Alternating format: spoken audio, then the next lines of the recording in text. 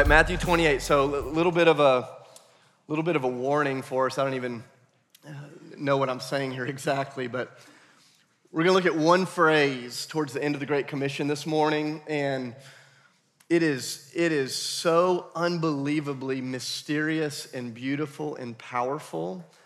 All week long, I've just felt the reality of our insufficiency to talk about this or understand it like in 30 minutes. Like no way we can do it. In fact, I remember 7 or 8 years ago, we came to this passage of scripture, and then as a church, we took 25 straight Sundays trying to unpack this reality.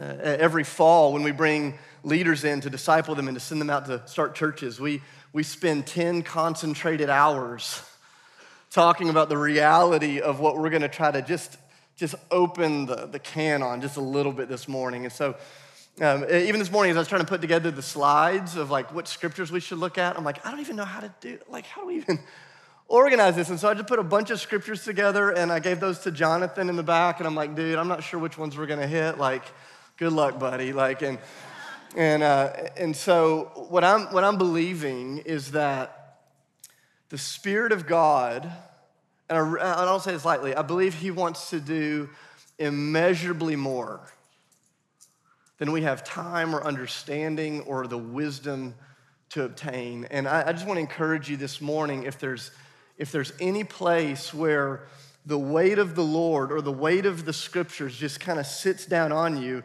I want to encourage you, don't do what we so often do as humans, and that is try to get comfortable again by distracting ourselves or moving out of it or trying to understand. I believe that the Lord wants to do something this morning in the place of mystery. I believe He wants to do something in the place of mystery. And it's available to anybody that's willing to sit with Jesus in that uncomfortable place of mystery. And so I'm gonna talk until we run out of time, and then we'll take communion and we'll worship and we'll go home, and then you get to do all the fun work of really just sitting with the Lord in the secret place in the scriptures and just going, okay, God, what do you have for me? Does that make sense? Okay, so that's what we're gonna do.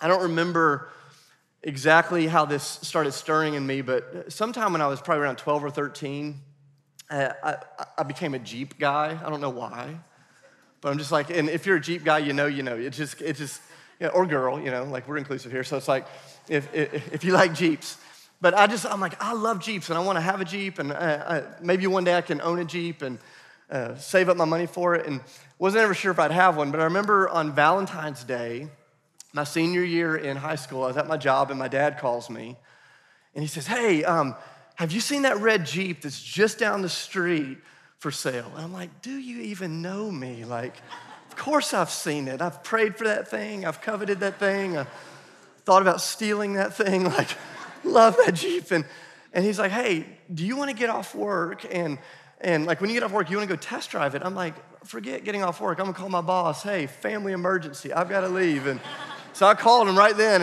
and I left. And I remember meeting my dad, and we get in this Jeep, and I can still remember the roads we test drove that thing down. And even as I'm test driving it, I'm like, I don't know if we have the money to get this. Like, but man, it's fun to drive it. So we're test driving this Jeep, and my dad says, hey, I came and drove this thing earlier, and I talked to the owner, and all of a sudden, my heart's just racing. Because have you ever had one of those moments where you're like, oh, this thing that I didn't know I could have, maybe I'm gonna get it. And he's like, I think he's gonna make a deal with us. I think we can bring it home today. And if you wanna see a grown man cry, I just like tears of joy. So get this Jeep, love this Jeep, probably love that Jeep too much, like an idolatrous relationship with it almost. And drive that Jeep off to college. And I remember at the end of my freshman year, right before I'm getting ready to come home for the summer, one of the most tragic moments in my life happened. The Jeep broke down. And so she breaks down, and we had a relationship, it was a she, and Jeep breaks down, and this was before Yelp and before, I'm old, this is 23 years ago, and Jeep breaks down, and so I just have it towed to the nearest mechanic where she had broken down, and spoiler alert, that's a terrible strategy, like never just have your car towed to a random mechanic. So my Jeep goes to this mechanic, and they say, hey, bad news, it's the transmission, but we can rebuild it for $700, which for you may not seem like a lot in 2023, and if you have rich parents, you're like, what's the big deal? But like for me, that was a ton of money. They might as well have said $25,000. And we're thinking, how am I gonna get this thing fixed? And so I spend all of my money. I borrow money from friends and family, get this thing fixed. I'm driving home, and all my glory, love has been reunited. Driving back in my Jeep, 600 miles back to Charleston, South Carolina, and on the way back, I go to shift into fourth gear, and it won't shift, and it breaks down again. And I remember, once again, getting it towed to a mechanic real close to where I'd broken down, and they said, hey, we don't know where you took this thing or what you paid, but they ripped you off. And not only did they not fix it, they put old parts in, charged you new prices, and it's gonna cost you a lot more than you originally paid to get this thing completely rebuilt. And so I don't know if you've ever had one of those moments where you come face to face with something that's broken that you care about, and you realize there's just nothing I can do to fix it. And I know it sounds silly, but I was just like devastated. And so I call one of my best friends. He and I grew up. I won't say his name because he's in the room and it will embarrass him, and that's the price of being my friend. You get mentioned in sermons sometimes whether you want to or not. And I called my friend that I'd grown up with that's amazing on cars, and he can fix anything. I said, hey, dude, what should I do? And he said, you should just fix it. And I'm like, it's as if you don't know me at all. I'm like, I can't fix this thing. So complicated. So he says, drive to AutoZone when you get home. They sell a book. This is before YouTube, when you could just watch videos on how to fix things. He goes, they sell a book, buy a book. It'll tell you everything you need to know about how to fix the Jeep. And so because I was desperate, I get home, I go to AutoZone, I buy that book, I read through it. And have you ever had one of those moments where you read through the instructions and you feel dumber and more incapable than you did when you started? And so all of a sudden I feel dumber and I feel more incapable than I had when I started. And I call him, I'm like, dude, I cannot fix this thing. And this was a game-changing moment. He said, I'll tell you what. He said, let's pick a few days. He says, how about I come over and I'll stay with you and I will help you get it fixed until the job's done. And it was one of those moments where my confidence swelled, because basically what he is saying is, I'll come over and fix it. You can give me the tools and you can keep me company while I fix it. But he goes, hey, I want to come over and I'll stay till the job is done. And I was thinking about that this week, because I go, nothing had changed. I had more information, but the information hadn't helped me. I had all of this desire to fix that which was broken, but desire was not enough to get me through the challenge that was in front of me. The place of hope and the place of confidence came because somebody more capable, somebody more brilliant, somebody smarter was willing to say, hey, I will come and I will be with you, I will sit with you, and I will stay with you until the job is done. The gift came not just through a book or through my knowledge, it came through the presence of somebody who loved me enough to stick in there until the thing was done. Now, I kept thinking about this week as I was thinking about the Great Commission. We've been talking about the Great Commission, one of Jesus' most famous teachings. This little sermon that he gives after his resurrection, right before he returns to his heavenly Father. 5 short verses that are pregnant with eternal possibility and reality. And you read these verses, and the verses are, I want to be really clear on this, they are an invitation to his disciples to lean into an impossible task. The story of Scripture, God has created all things, they're perfect. Sin enters the world and breaks them. The world is a mess. Relationships are a mess. Creation is a mess. Nations are a mess. And then Jesus shows up into the mess, fully God, fully human. He comes into the mess, not from a distance, and he begins to renew and redeem and recreate and restore and to bless all things. And for 3 years, he spends a lot of time with 12 really ordinary people. And then towards the end of his ministry, 33 years old, he is wrongfully accused, brutally beaten, nailed to a cross for the sins of humanity. A sinless man dies a sinner's death. On the 3rd day, he is raised back to life by the power of God. And then Jesus stands before them, fully God, fully man, fully glorified. And he looks at his disciples and he says, I want to invite you into this impossible task of getting your hands on the brokenness of the world and helping bring it back to the renewal of all things. And I just want to be clear, like the disciples, when they would have heard this, there's no part of them that would have gone, oh yeah, we got it. Thanks, Jesus. We can do this. Just listen to what we've been reading. Matthew chapter 28, starting in verse 16, it says, now the 11 disciples went to Galilee to the mountain where Jesus had told them to go. And when they saw him, They worshiped him, but some of them doubted. They couldn't get their minds around this reality that God had become man and that God had died and now God had been raised back to life. And what do you do with this great mystery? Some worship, some doubt. Jesus goes, but all of you have a part to play in the renewal of all things. You all get to play. No spiritual class system, you all get to play. Verse 18, and Jesus came to them and he said, all authority in heaven and on earth has been given to me. He goes, I'm completely in charge. That's what we talked about a few weeks ago. Everywhere you go, he goes, I have the authority to bring about restoration and forgiveness and redemption and renewal. Verse 19, so this is what I want you to do. So therefore go and make disciples of all nations. And we've used this definition for discipleship over the last few weeks. A disciple is not just a convert, not just somebody that shows up at a church service. A disciple is somebody that's following Jesus, is being actively transformed by Jesus, and has committed their life to the ways, words, and works of Jesus. And so Jesus goes, hey, here's what I want you to do. He goes, I've raised from the dead. I'm in charge. The world is still a mess. And he goes, and I want to send you out in my authority to make disciples. He goes, I want you to go. I want you to make disciples of all nations. And then this is what we talked about last week. He goes, helping people go all in, baptizing them in the name of the Father and the Son and the Holy Spirit, and teaching them to obey everything that I've commanded. I'm just telling you, sometimes we make the scriptures so two-dimensional, so black and white, so just kind of like VBS-ified, whatever that means. Like, we look at the scriptures and we go, I bet you the disciples were like, yeah, we got this. I'm telling you, the disciples, they have all the challenges that we have. They had financial issues, they had emotional issues, they had moral issues, they had family issues, they had time constraints, they had intellectual challenges. I just imagine these 11 guys are sitting here hearing Jesus give this great commission, and they're like, what's this guy thinking? How in the world do we lean into this impossible task? Jesus says, I want you to go. And they're like, where? To the ends of the earth. And Jesus is like, don't you know we've never traveled more than 60 miles from the place that we've been born? The car hasn't been invented. There's no such thing as airplanes, no internet. Like, how do we get from where we are to the ends of the earth? Jesus doesn't give them that instruction. He goes, I'm just calling you to do it. He says, I'm calling you to go. And not just share good news, but to bring people all the way into the triune love of God, to baptize them in, to get them to abandon their old worldview and to step into the life of God and then teach them to obey everything. I think sometimes the task is so impossible, we tend to water it down and try to make it smaller.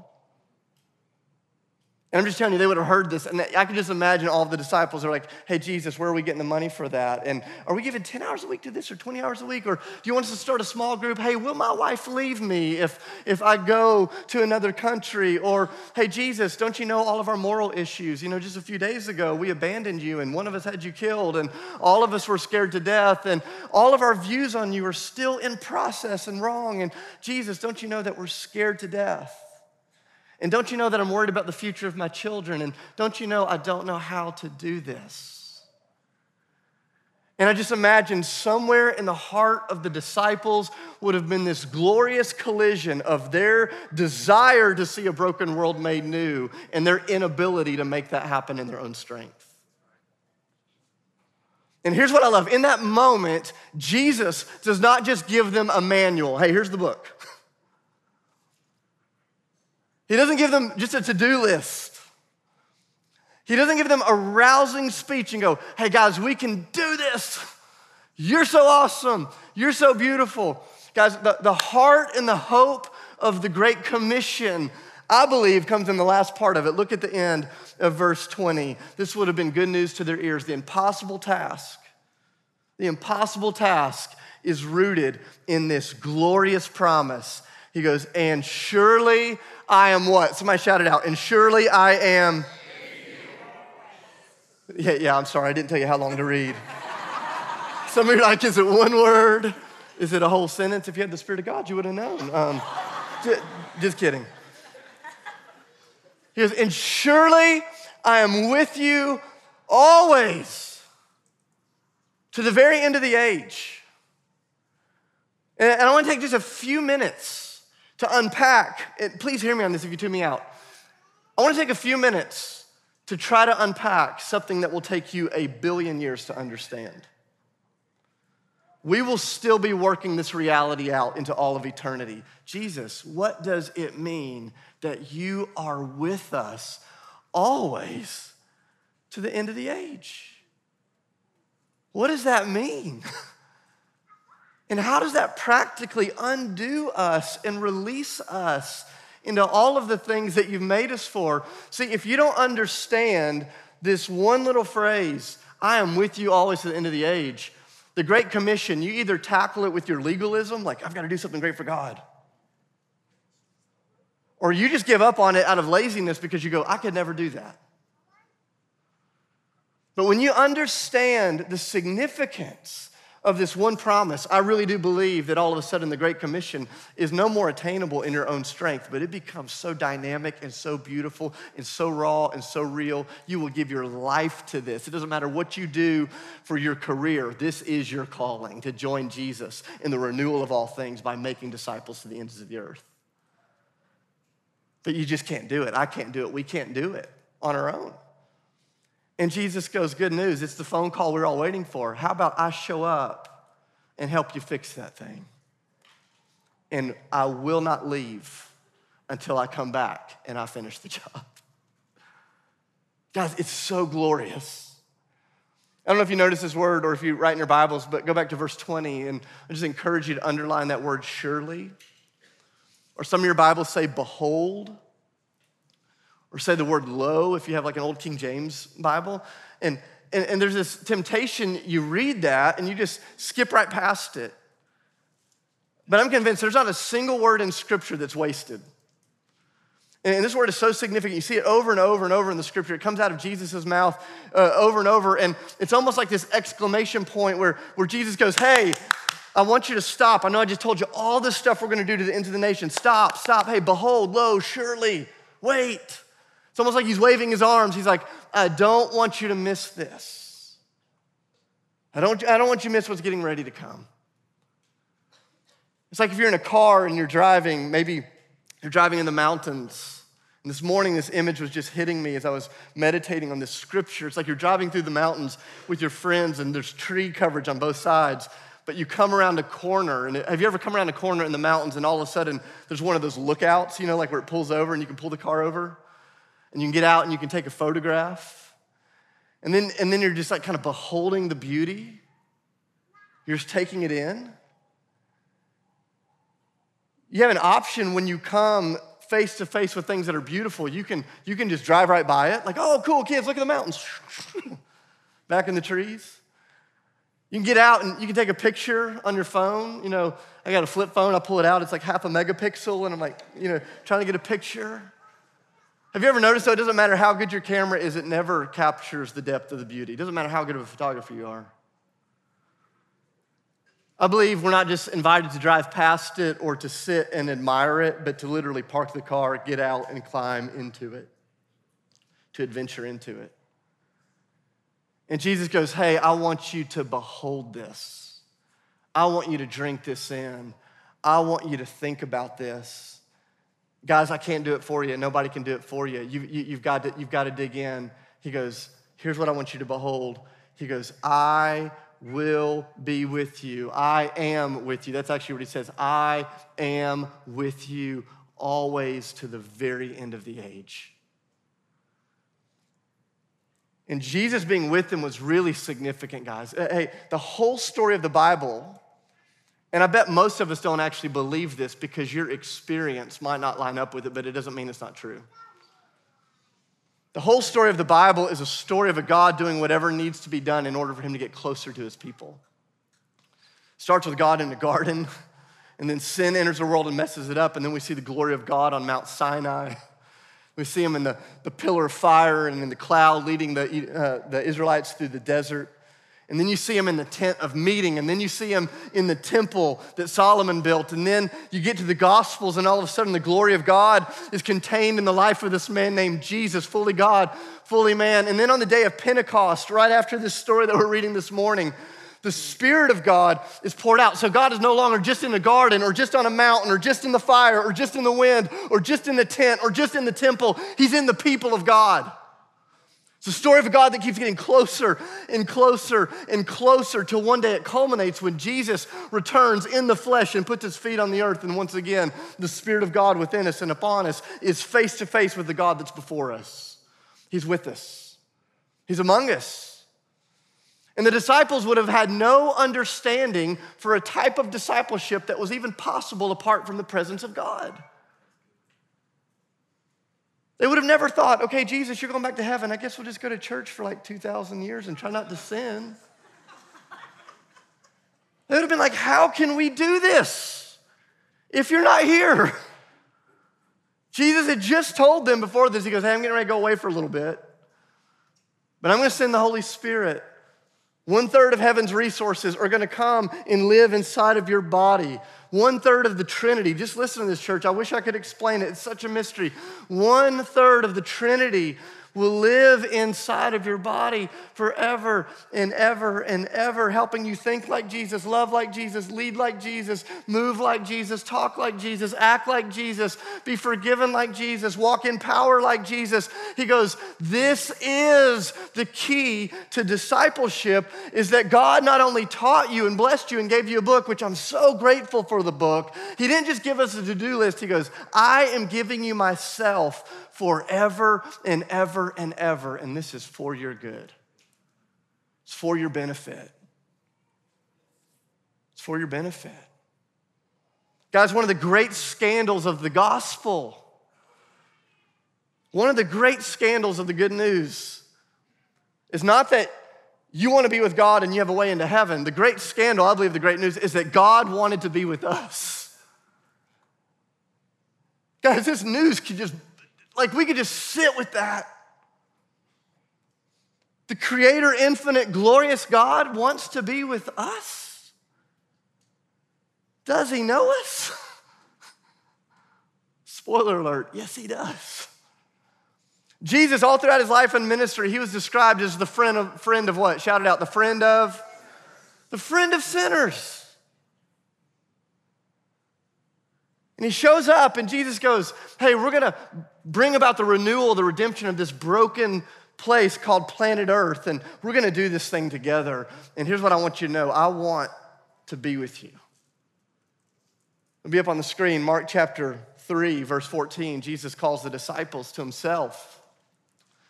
And I love this moment in Mark chapter 3. It says he appointed the 12 that they might what? That they might be with him.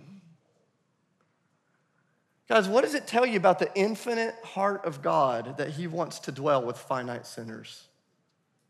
Whew. Or later on in John 17, the night that Jesus is crucified, he's praying not just for his disciples that were there with him, he begins praying for us. Look at John chapter 17, verse 24. I love this. This is what Jesus says. He says, Father, I want those that you have given me, what? To be with me where I am. Jesus goes, this is my desire. My desire is perfect, unbroken fellowship, unbroken communion with sinful humanity, and together we'll put our hands to the problem of bringing about renewal and restoration and forgiveness and redemption. We'll do this work, and he says we'll do this as we learn to become and make disciples together. Jesus goes, I want to be with you always, like you'll never be alone in this. It's an amazing, glorious promise. And I go, but here's the question. If Jesus, literally, he's giving the Great Commission and he knows he's getting ready to return to heaven, how is this going to come about? How were they going to experience his forever presence? How do we experience his forever presence? He goes, well, I'm going to send the Spirit of God to live in you forever and ever and ever and ever and ever. Spent 25 Sundays talking about that idea. No way we're even getting to the top of the surface with this one. But I just want you to hear what Jesus said in John chapter 14. This is as he was walking to the Garden of Gethsemane with his disciples. It's interesting to me, guys, listen to this. It's interesting that on the night that Jesus was killed, on the morning that Jesus was raised from the dead, and on the day that he returned to heaven, on all three of those significant experiences, the primary subject he wanted to talk with his disciples about was how he was going to be with them through the outpouring of the Holy Spirit on their life. In all three of those moments, he just goes, I want to talk about who it is that I'm sending you. And this is how I'm going to be with you. John chapter 14, verse 17 through 18, it says, then the Spirit of truth, this is Jesus speaking. The world cannot accept him because it neither sees him or knows him, but you know him, for he what? For he lives with you and he will what? He will be in you. I will not leave you as orphans, I will come to you. Jesus goes, the same Spirit that has been living in me for 33 years, directing every miracle, every teaching, every thought, every action. He goes, the Father is going to pour the Spirit out upon you and within you so you can really be my disciple, so you can think how I think, act how I act, live how I live, love how I love. He goes, that's not going to come about because you're so disciplined or so smart or such a good church-going Christian. He goes, that's going to come because you're in fellowship with me. Have you guys ever had a friend that was so good the moment they showed up at your house, you just got better? You talked differently, you thought differently. It's one of the great scandals of Jesus' transformative power. He transforms us not with the list of rules, but with his very presence. He comes in and he says, and I'm going to send the Spirit of God to live in you forever and ever and ever. And I can almost imagine the disciples just objecting just a little bit, going, but Jesus, we'd rather have you here in person. And you can hear Jesus like wrestling with that in John chapter 16. It won't be on the screen, but John chapter 16, verse 7, Jesus goes, okay, when it comes to the Holy Spirit, let me tell you something. He goes, it's actually to your advantage that I'm going back to the Father so that the Holy Spirit can come and dwell inside of you. Now, I know almost none of us believe that. I'm trying really hard to believe that. I want to believe that.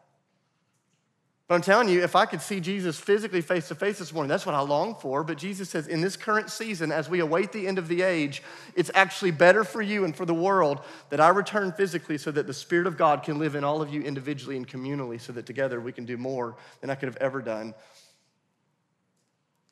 And the promise is so glorious and so big, it's hard to even get your mind around, isn't it? He goes, it's to your advantage. But you see this with the disciples, right? Were the disciples more courageous when they had the physical Jesus or when they had the indwelling Spirit? Spirit. Peter, on the night that Jesus was crucified, was physically in close enough proximity where he could see Jesus all three times. He denied him. The physical presence of Jesus did not give Peter the courage that he needed to stand in his faith. But on the day of Pentecost, the Holy Spirit was poured out in Peter's life, and now Peter is standing up in front of all of the people that had just crucified Jesus, and Peter is bold. Where did the courage come from? External Jesus or indwelling Spirit? Indwelling Spirit. Did the disciples perform miracles before or after? Did they perform miracles with the external Jesus or the indwelling Spirit?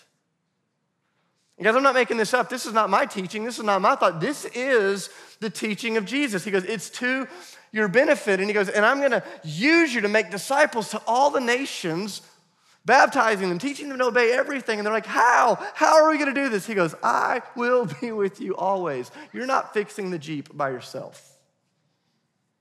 I'm in you. I'm with you. I'm never leaving. I will put my Spirit in you forever.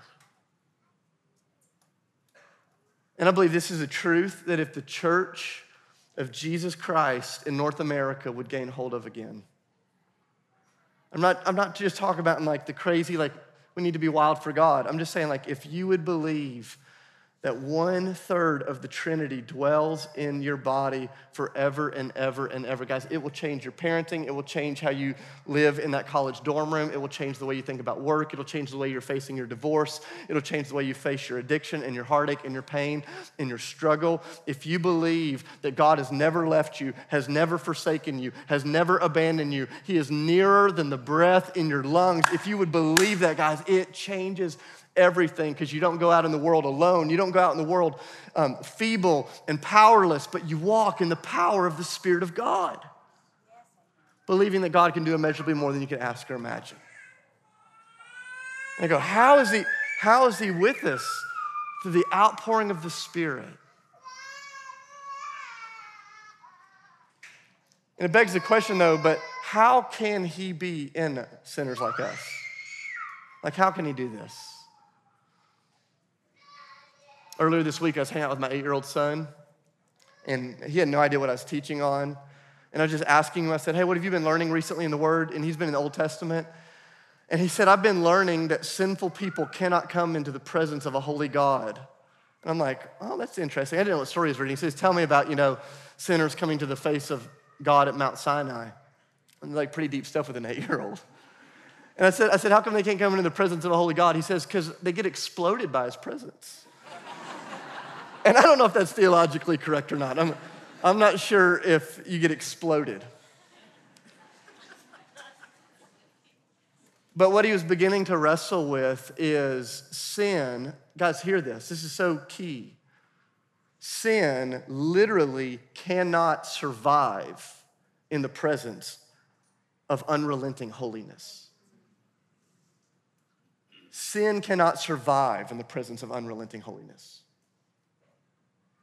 So in the presence of holiness, wherever sin is, it is obliterated by the presence of God. So in the Old Testament, the people are coming with sin, and there was nothing that had been done to deal with that sin. And God goes, I want to be with you, but we've got to create some distance because my holiness will obliterate the very thing that's overtaken you. My 8-year-old going, how can unholy people be in the presence of a holy God? It's a great question. And it's the question that Jesus had just definitively answered before he shared the Great Commission. It was on the cross of Christ where Jesus took every single sin, every bit of perversion, every poor motive, every bit of greed, every foul word, every bad thought, every abuse, every place of sexual impropriety, everything you've ever done and everything that's ever been done to you, everything you wish you could forget, but it haunts you at night. Jesus said, I want to take the weight and the reality of all of those things on my shoulders. And so Jesus Christ, the Son of the living God, stretched his arms out on a cross, absorbed the weight of God's holiness on all of your unholiness and on all of my unholiness. And he said, and I'm gonna obliterate it so that you can stand in my presence and be filled with my presence and be marked in my life and walk in my ways. 2 Corinthians 5 verse 21, he who knew no sin. That means Jesus had no intimate fellowship with sin. He had never had a sinful thought, done a sinful thing. He who knew no sin became sin for us. Why? So that we might become the righteousness of God, the dwelling place of God's Spirit. And the reason Jesus could give such an impossible task and end it in such a glorious promise was because he knew he would stick around to pay the price so that sinners like us could be filled with the glory of God. And guys, it is so easy to live your whole life in church and to fall short of experiencing the beauty and the weight and the magnitude of what God has put on the table for you. We're so tempted to play it safe, to live in the shallow end of our own strength and our own, we can get this done. I can make a disciple. No, you can't. I can reach the ends of the earth. No, you can't. But Christ in you, the hope of glory, most definitely can and will. But you have to go to the end of yourself, and it's at the end of ourself, in the place of our weakness, that we experience the glory and the beauty of this indwelling promise of God within us.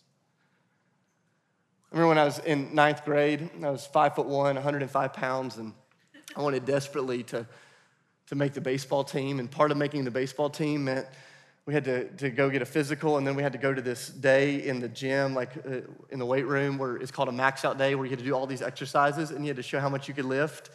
And they would call out your number in front of everybody, and they'd write it on a board, which when you're 5'1", 105 pounds as a dude, not your most exciting day. And I remember going to this max out day, And the guy that had gone just in front of me, all the spring sports, all the athletes are there in the gym, guys and girls. And the guy that had gone before me, he had just crushed it. He had lifted way more weight than I could probably lift now even. And he pushes up the bench like it was no problem. And then it was my turn to go. And I remember, I should have in humility said, take all the weights off. I'm going to try to do the bar. That's about where I was. I kid you not. And you can judge me. But instead, in my pride, I just thought, maybe the Lord would give me strength. And I kid you not, I just remember praying. I'm like, I'm not going to take the weights off. And so I laid down on the bench. I closed my eyes. And I just start praying for the spirit of Samson to fill my body. And I go to lift. And have you ever had one of these moments where you start to push the weight up, and for half a millisecond, you're like, I think the prayer's been answered. I got it. And I lift the weight. And for half a second, I think I have it. And then it just comes crashing down on my chest. And there I am, eyes closed, just begging the Lord, making deals with the Lord. And I kid you not, there in my distress and my need, the weight slowly but surely just begins to lift. Crazy. And I open my eyes, and there's this 10th grade girl from the soccer team. It's true. So next sermon is what happens when God answers prayers in the ways you don't want them answered. But But the reality is you can't experience somebody else's strength until you come face to face with your weakness. You can't experience the strength of this promise, God with you forever, God's Spirit in you forever, until you allow yourself to come face to face with the reality of your weakness. God, here I am. And as long as you play it safe, as long as you try to be in control, as long as you just try to have life work the way you want it to work, I'm just telling you, you're not giving much room for the Spirit of God to move. And Jesus says, here it is. Everything I'm asking you, I'll be with you always to the very end of the age. I want to end with 4 words. I don't have time to teach on them, but maybe you can explore them this week and wrestle with them. Maybe you're sitting here going, how do I get more of the presence of God in my life? Just give you 4 words. Keep surrendering, keep abiding, keep obeying, keep asking. Surrendering, Acts chapter 2. The crowd see the Spirit of God poured out on the people. They go, how do we step into this? Jesus says, you don't just believe, but you repent. You turn around. He goes, you get baptized, and you will receive the fullness of this gift. This promise is for you and all those who will come one day. He goes, you surrender. And guys, I'm just telling you, you cannot walk in the fullness of the Spirit of God as long as you're still trying to control the reality of your life. Surrendering. Abiding. Jesus in John 15, verse 5, as he's talking about the Holy Spirit on the way to the Garden of Gethsemane, he goes, if you abide in me, if you stick with me, if you remain in me, if you keep building friendship with me, he goes, I will remain in you and you will bear much fruit. How do we walk in more of the presence of God? We keep surrendering. We keep abiding. We keep obeying. This is what we talked about last week. Obedience and the fullness of the Holy Spirit in your life are inseparable realities. John chapter 14, not gonna read it, I'm just telling you where to look these things up. Jesus says, if you will obey me, my Father will send the Holy Spirit to live in you forever, and he will not leave you. We keep walking in obedience to Jesus, surrendering, abiding, obeying, and asking. Luke 11, Jesus is talking to a bunch of dads. He goes, you guys are all sinful fathers, yet you know how to give your kids great gifts. He goes, if sinful dads know how to give good Christmas gifts, it's a paraphrase, how much more does your Heavenly Father know how to give the Holy Spirit to those who ask him? Ephesians 5, verse 18, Paul says, quit getting drunk on wine. He goes, you know how to do that at spring break. He goes, what you used to do at spring break, he goes, I want you to do with the Spirit of God. He goes, instead, be continuously filled up by the Holy Spirit. Keep asking, keep seeking, keep asking for more.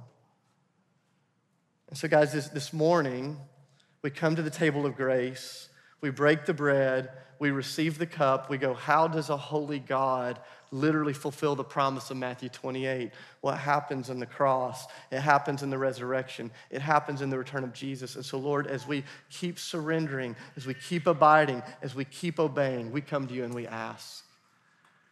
And so I want to encourage you this morning, as you receive communion, as you circle up your chairs, to spend some time confessing sin, praying with one another, and then as a group, ask God to pour out his Holy Spirit on our church family in a fresh way. in this season. So let's stand together. I'll pray for us. We'll receive communion. If you want to talk or be prayed over, there's some men and women at the Respond banner. I'd love to pray with you. Jesus, we love you. And I'm so grateful that the promise is better than a sermon on the promise.